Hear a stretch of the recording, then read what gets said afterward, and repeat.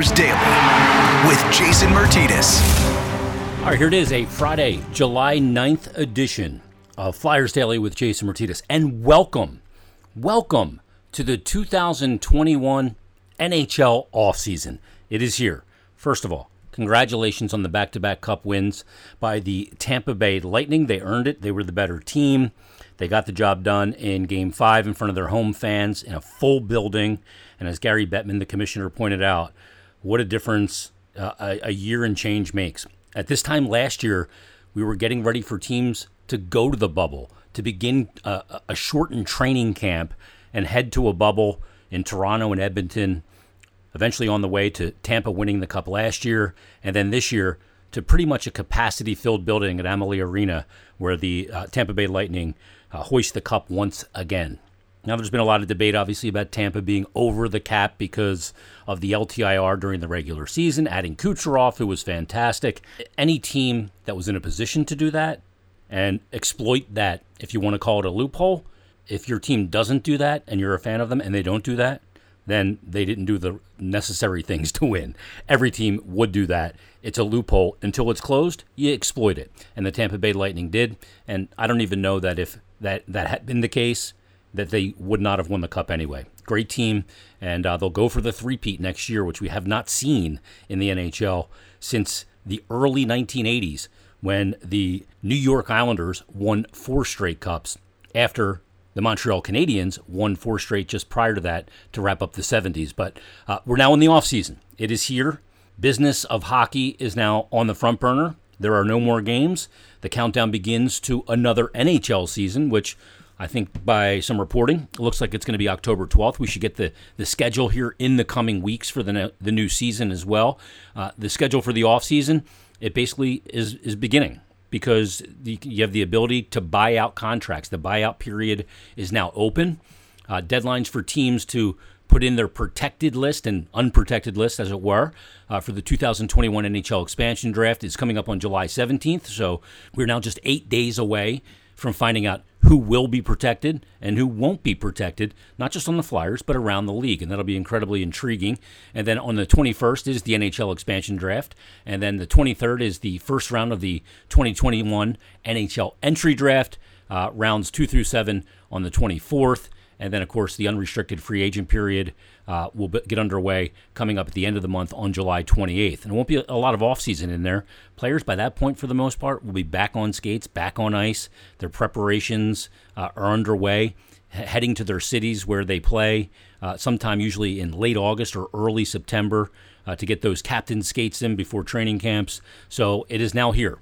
A massively important offseason for the Flyers. And there's been a lot of chatter of late when it comes to the Flyers and this offseason and talking about and being attached to some of the bigger names that are available, whether that's going to be in free agency, a guy like Dougie Hamilton, or a guy in trade like Seth Jones or Ryan Ellis or Rasmus Ristolainen or Jack Eichel or whoever. There's a lot of players and a lot of movement that likely will take place this offseason, and the Flyers are rumored to be in a lot of those conversations. And we'll see how that plays out. But what I wanted to play before we get to part 2 of Ask Billy is Elliot Friedman, who does the 31 Thoughts podcast with Jeff Marek on Sportsnet and Hockey Night in Canada. And Friedge is one of those guys that is a very trusted reporter.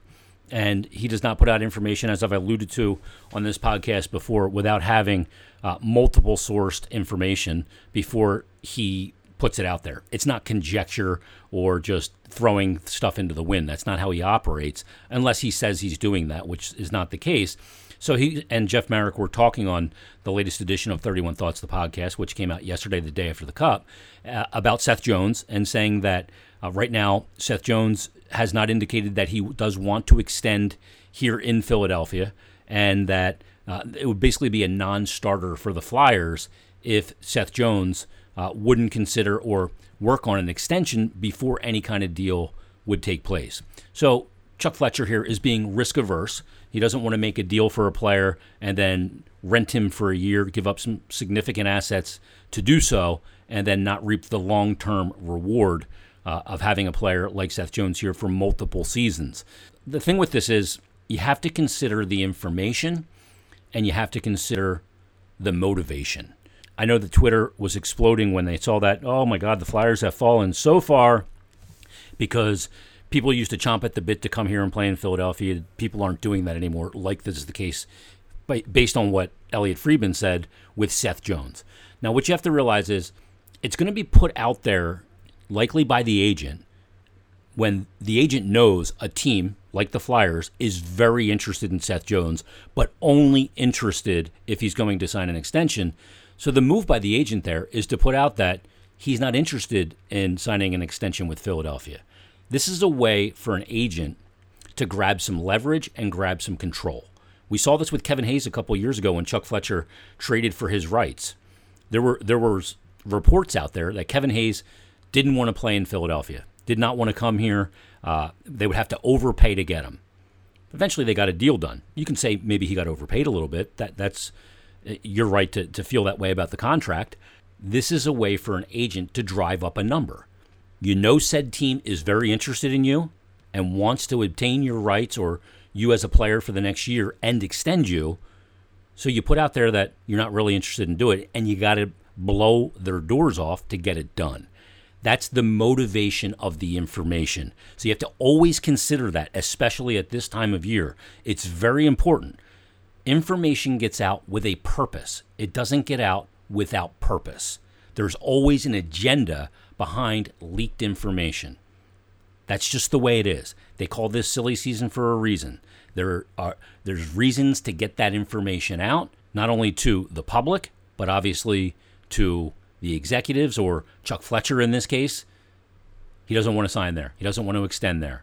So you have to come to the table with more. This is creating leverage for his client to get more. And that's the agent's job. Now, the other part of the equation, which I thought was really interesting too, is people were outraged by this other element of what Elliot Friedman had to say. So I'm going to play it right here for you from 31 Thoughts, the podcast. It's Jeff Marek and Elliot Friedman. Is Chuck Fletcher under the gun here to do, quote unquote, something? I don't even know if it's under the gun. I think he wants to. Well, he wanted to at the end of when the bubble was over in Edmonton. Mm-hmm. Like there was like, okay, Philadelphia's in on a whole bunch of things. And then this season happened with the Philadelphia Flyers, which was wildly disappointing based on expectations. Oh, I still think they're going to do things. I think the biggest question is he willing to commit there? And if no, I don't think Philly does it. Right. All right, so there's Jeff Marek and Elliot Friedman. And what Elliot said there troubled people more. Maybe some of those people didn't actually hear it because Elliot said, I don't think Fletcher is, quote, under the gun to make any moves this offseason, but that he wants to. Well, if you hear there in the clip that I just played, he's not saying that he's not under the gun. He just he kind of dismisses that part and says he wants to make moves. He doesn't need to be under the gun. People looked at that in text and were outraged. How can he not be under the gun? Did ownership see what the Flyers were this season? They'll never be good because if they don't have him under the gun after this season, then what's the deal, right? They don't want to win. That's not what Elliot was saying. You just heard the audio. What Elliot was saying is he wants to make moves. He doesn't need to be under the gun. He's being aggressive. So I just wanted to clear that part of it up as well. Real quick before we get to part two of Ask Billy as well. You know, with the Cup final game being a 1-0 final, there was an article that went around. Adam Proto from the Hockey News wrote it and revisited an old topic of, is it time for the NHL to revisit larger nets? He said in the tweet with the story, the league has tried to address the issue of cutting down on the size of goaltending equipment, but is it time to revisit the idea of larger net dimensions? Now, obviously, I'm a card-carrying goaltender union guy. I'm against it. First of all, you cannot raise the crossbar. Player's head, face is already in the danger zone enough. If you raise that crossbar even an inch, the trajectory of a puck is going to hit more players in the head and in the face and end careers. So that's number one. Number two, widening the net. Why can't you do that, right? The goaltending equipment. Now, the goaltending equipment has been restricted, and it has been cut down pretty significantly. I mean, if you look at it, you go, well, an inch here or an inch there, that's not that much. But it is smaller, and it is more form-fitting. And one of the things that went around was the picture of Andrei Vasilevsky and Carey Price shaking hands in the line after Game 5, after the Cup win by Tampa. And Vasilevsky looks like the Stay Puft Marshmallow Man, and Carey Price looks like a svelte goaltender. Now, the reason why that is they're both wearing chest and arm pads that are form-fitted to their body in the same way, in the same dimensions. They're probably very similar in size off the ice, and what they are wearing under there is very similar as well. Now, the chest and arm pads, it's Rule 11.3. The chest and arm protector worn by each goaltender must be anatomically proportional and size-specific based on the individual physical characteristics of that goalkeeper. And it gives precise measurement. They do it on a 3D scanner based on body size and body composition, and then the equipment has to fit that. Now, the chest part of it that protects you is more form-fitting and snug. For most goaltenders, Carey Price wears it snug and wears it, as a goaltender, we call it tucked or untucked.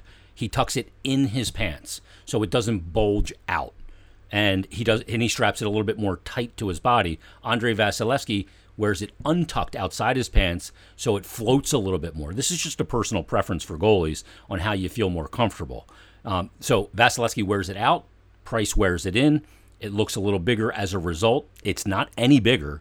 The arms are significantly smaller. The elbow areas were cut down by an inch. And I would tell you that if you put, whether you grew up playing or you see goalie equipment in the store, you put what you see in that store next to the NHL goalie chesty, it's very different. It is significantly smaller, and it is significantly more form-fitting, especially in the arms. So the jersey was one thing they were going to try and litigate to make more form-fitting, but it does encumber movement a little bit. And for some guys, that can encumber their ability to play the game. So the jersey still is not sanctioned or not governed by Kay Whitmore and the NHL. All the equipment can be checked at any point in time. The referees check it often.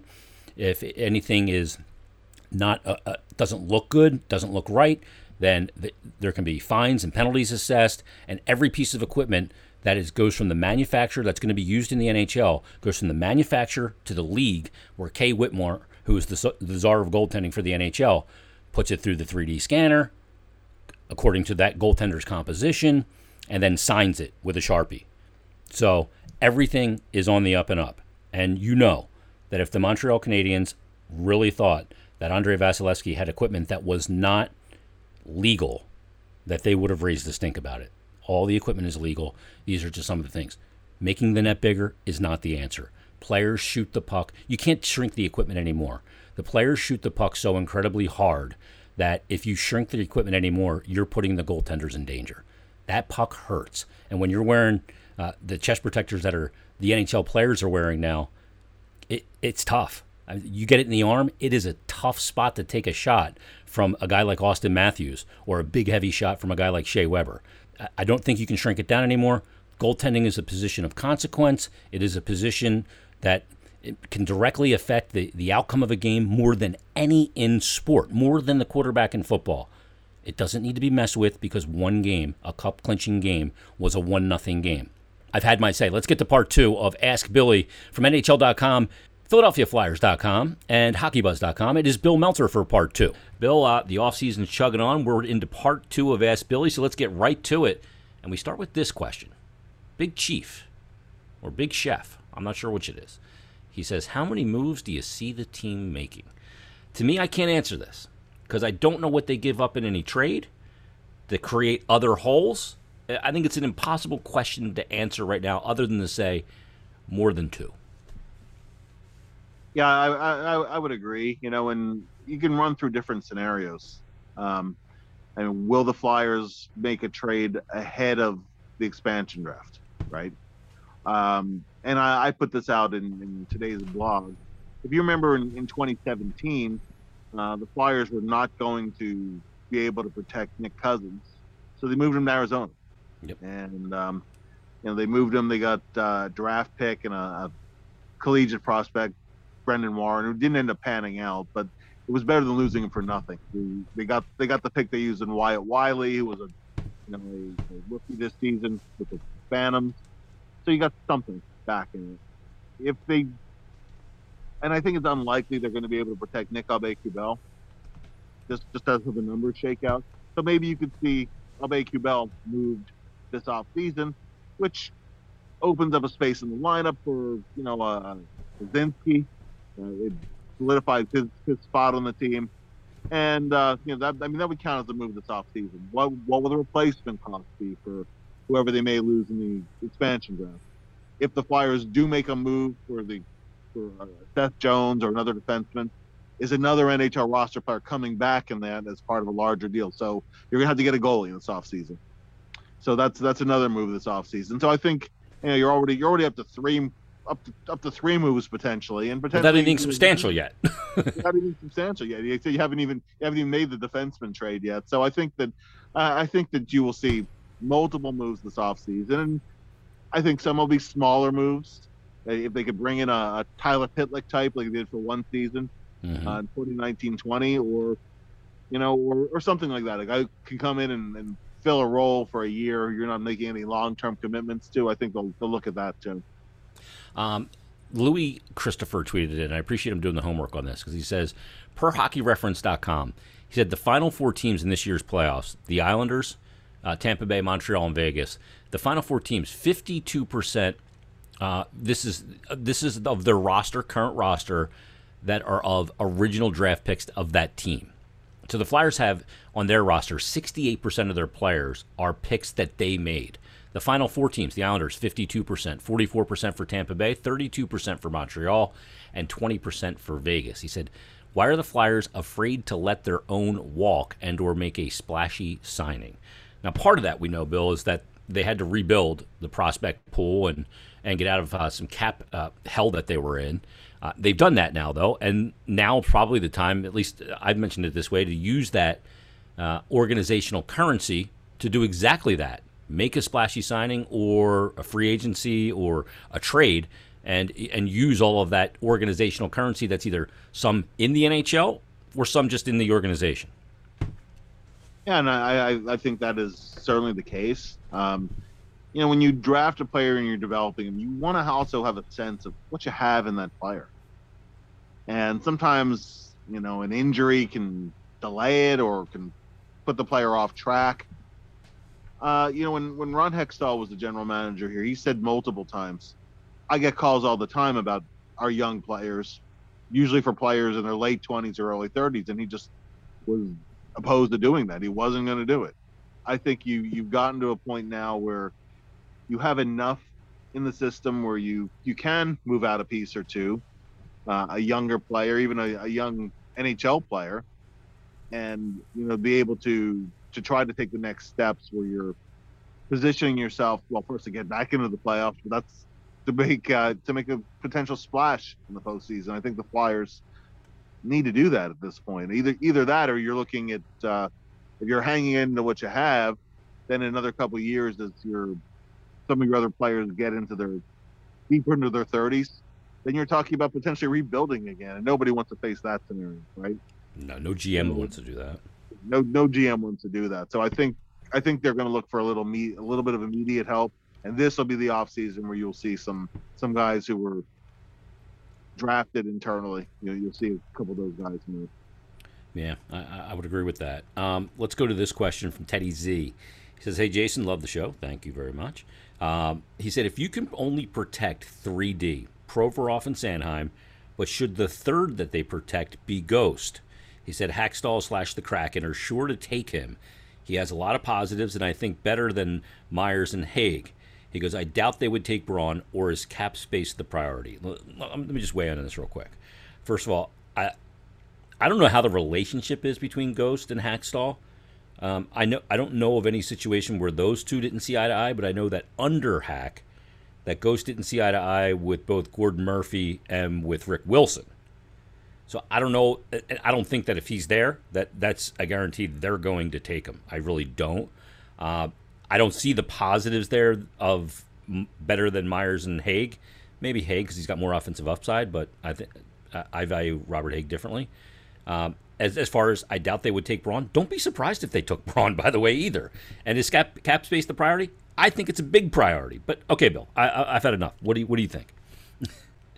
Well, I think that with Ghost is a hard guy to have a rational discussion about, and I like Shane, the thing is, like, I don't want to sound like I'm piling on Shane because I know all the positives that he brings, but Shane has had a lot of consistency issues in recent years, even this past season. Where there was only a very small stretch of the season where he was going well both offensively and defensively. Portions of the season he had one or the other going, and the other was lagging behind a little bit. He had a period in the middle there where, he was scoring at that point in March when he was scratched for a stretch of games. But he did clear waivers, and I understand a lot of that was salary cap driven, the amount of term he had remaining. With Ghost, he's a hard guy to slot in the lineup, and as you're trying to develop York, you're hoping will play that power play role that Ghost played. I don't see Ghost being protected, and I agree with you, by the way. It's not an absolute that they wouldn't take Justin Braun, because he's on a pretty modest contract after taking a 50% salary cut. Veteran leader who's been to a Stanley Cup final, and although Seattle will have to get to the cap floor, you want to bring in some of those veteran leadership types, and he's quite good at that. And he's still pretty good penalty killer, still good stick on puck guy, blocks shots, et cetera, et cetera. He's not a long-term piece of the puzzle anywhere he goes, including here. I don't think he'll be selected by Seattle, but it's not impossible. And I would like, even for Shane's sake, if he is here, then fine. I want him in the starting six on the power play, and then if you're not confident that York can step right in, and you don't want to. You want to end up in a situation where you're banking on too much too soon, then maybe there are some scenarios where, you try to get another year out of Shane, and I'd be fine with that if that's how it all works out. But I don't think that. I don't know. I don't. As long as Myers, Sanheim, and obviously Provorov's not going anywhere. As long as Myers and Sanheim are not traded ahead of the expansion draft, those are the three guys you protect, and I don't even think it's too much. I don't even think you have to think too much beyond that. Just because Myers has all that physical ability, and you don't give up on a player based on a shortened season where, that was not a very good one for him, truthfully. No. But, I don't think you pull the plug on him. You kind of know what Ghost is, what he is and what he isn't. And if he gets taken in the expansion draft, then he steps right onto a power play there, and we'll see how it goes. I mean, Hack scratched Ghost more than once. Yeah. And that was after his big rookie year. The second year, he scratched him a couple of times, and then he settled into that pairing in 27-18 with Provorov, and then Ghost got to a terrible start the year after that, and Hack didn't waste a lot of time breaking up that pairing. So I don't know. They have kind of a mixed history together. I'm sure there's personal respect between the two, but I don't think that and the other thing too that I don't think is necessarily the case, because Seattle has their pro scouts, and they have an experienced general manager. And while I do think Dave Haxtell will be consulted about whom they pick from the Flyers, I don't think it's going to be a Haxtell driven pick. I don't think so either. Yeah. I know that's a popular line of thought, but it's going to be Ron Francis's decision and the scouts with some input from Dave Haxtell. Well, they only get one anyway. You're only going to lose one player. Yeah, they're the constructors out there. Dave Haxtell's hired to coach the roster. They're the constructors. You're right, Toe. The conversations around Shane Gostisbehere are very difficult. I had a guy tweet me. I'm not going to say his name because I don't want to embarrass him, because I totally disagreed with what he said. But he tweeted me this, Bill. This is just a few days ago on July 2nd. He said, I had an idea. What would you think about moving Ghost to the wing? He said, I think he could be a sniper there. He has speed, good hands, can operate in close quarters, and would probably play 200 feet. He has D-man stamina, and his mistakes would less likely end up in the net. Thoughts? And I tried to remain respectful. I think I did. I said, I disagree with your assessments. I said, he doesn't have speed. He's a shifty skater, not fast. He's not a sniper or an accurate shooter. Is not good in close quarters, and is not a good board player. I just said, sorry, I don't think his skills portend to a winger in any way, shape, or form. Was that diplomatic enough? Yeah, that is diplomatic, and I agree. I mean, Shane, go back when he was a kid in Florida, idolizing Pavel Bure, but he hasn't played forward in a long time. He ain't the Russian Rocket. Yeah, and so much of the game is played along the walls.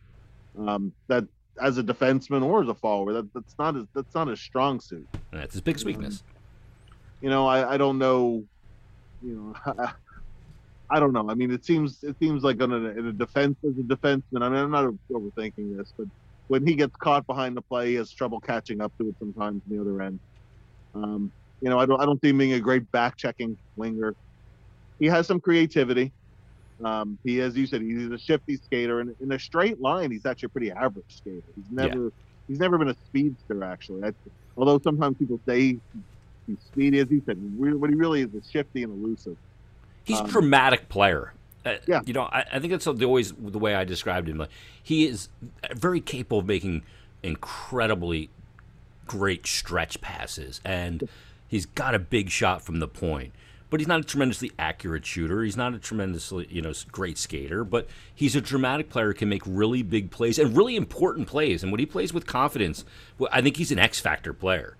I don't want people to think that I think that he's not a good hockey player. But again, like you said, it's like what you do with him. You have to me, he's a third-pairing defenseman and a power play specialist. So there's very few rosters where he can excel, be hidden for those defensive purposes, and also be put into a position to exacerbate what he can do offensively. And I think that's the trick. I agree. And as you said, he needs a lot of offensive zone starts. Yep. Preferably on your first power play unit, because he won't get as much time. Sometimes the second unit only gets 25 seconds of time, right? So it's harder for him to be effective in that time. He has the big heavy shot, which is streaky. Sometimes he pinches up on the play. He can actually pop a water bottle a few times this season. This season he regained a lot of that confidence, because the year before that the shot really wasn't there for him, and the year before that was a lot of injury issues the last couple of years. He's healthy again, and so he is moving around better, because when he loses that lateral mobility, the ability to hold pucks in at the point, which is one of his things he does best, actually, he's quite good at that. Holding pucks in, and prolonging possession. As a defender, he's pretty good at neutral zone defense, actually. It's once the puck gets over your blue line that he struggles. And, I don't know, these would be all new coverage assignments too. Covering the weak side play, to avoid backdoor goals. Just different reads, you don't really see many players that would be converted to a forward at this point in their career. I've heard, he's not the first person I've seen who suggested that. I just don't see that as a realistic option. If he's going to be on your team, he's basically your number 5 or number 6 forward to me, at 5-on-5, and on your first power play unit, and that's where his minutes come. And if you can have enough balance in the blue line around that to work that in, fantastic. But also the other part of it too is, okay, what is your development plan for Cam Neely? You haven't spent a full year in the American Hockey League. He's the guy you're hoping will eventually take over Gostisbehere's role, but be a little better two-way player in the longer term too. So I just don't see the fit for Sam anymore. And if it extends another year and he has an effective season, great for him and great for the Flyers. Absolutely. Last one, and this will wrap up part 2 of Ask Billy, and it's the Penalty Box EDoc who tweets in, and he says, the Flyers have clearly lacked elite speed and physicality on both offense and defense for a couple of seasons. He says, why do you think they did not address this after last year's playoff demise, and do you think they realize how much this is lacking after this year's season's horrid results? I think it was really hard to do anything in last offseason. We just didn't see a lot of moves last offseason. But as far as, do I think that they realize how much this is lacking after this season? I think that, yeah, obviously. I think that they know they need to be more physical on the ice. When Oscar Lindblom dropped the gloves, if they didn't know it then, they'll never know it, right? And I think that, they didn't punish teams enough night in and night out. And I think it's pretty obvious. I think they know it, and I think they know they have to address it, and they have to find a way to do it. I agree. I think that whenever you add Is there something in front of your mic, Bill? All of a sudden, it's got real muffled. Is that better? Right now. Okay. Yep. Okay. Yeah, my whole kid is up in Philadelphia. So anyway, so let's pick up. I think that when you add a player, and I agree with you, last offseason was very hard to add anybody. But I think that to add speed or add physicality, you're also looking at lineup fit. What else can the player do? And I'm going way back here, but a long time ago, the Flyers added a player named Brad Jones. Rush Barwell, and all we heard was, "Boy, this guy can fly. He has elite speed." He couldn't do anything else though. All he could fly up and down the ice, but he really had no role in the team, as it turned out. And there aren't many players like that now. But the whole point is, if you're gonna add a guy, okay, where is he gonna play in your lineup? Okay, so he brings an element of speed, he brings an element of physicality. Where does he fit in? What else does he do? And what's the cost of bringing him in? It's I think where the Flyers were able to do that to a degree. We mentioned Pitlick before. Pitlick was able to get in on the forecheck, brought an element of physicality, but stayed out of the penalty box too. Scored the occasional goal. Could play him on the third line. Could play him on the fourth line. There was a spot for it. When you can do that, fantastic. And I do think the Flyers realize that they need guys who can play, who also bring some of those other elements, the physicality side of it, and the speed is. I mean, speed can kill, but at the same time, I worry more about smarts than pure speed, because you can overcome. They always say the puck moves faster than anyone can skate, and so if you have a team with sufficient skill and smarts, you can overcome average speed on the whole. Most teams in the league there's not a huge gap. I mean, there are some teams just have multiple guys who can fly on there. It's always nice if you can add that, but I think it's part of the bigger picture. But I do think more physicality and grit. And by the way, we started this part one. We were talking about Victor Arvidsson. Arvidsson would have brought some of that speed element too, yeah. And some other pieces to the puzzle as well. So if you can add it, great. It should be on the shopping list for the off season of something you're looking at. But it's easier said than done sometimes. Is the point I'm getting at. If the player you want is available and it can fill some of those needs and check some other boxes, then by all means go get that player.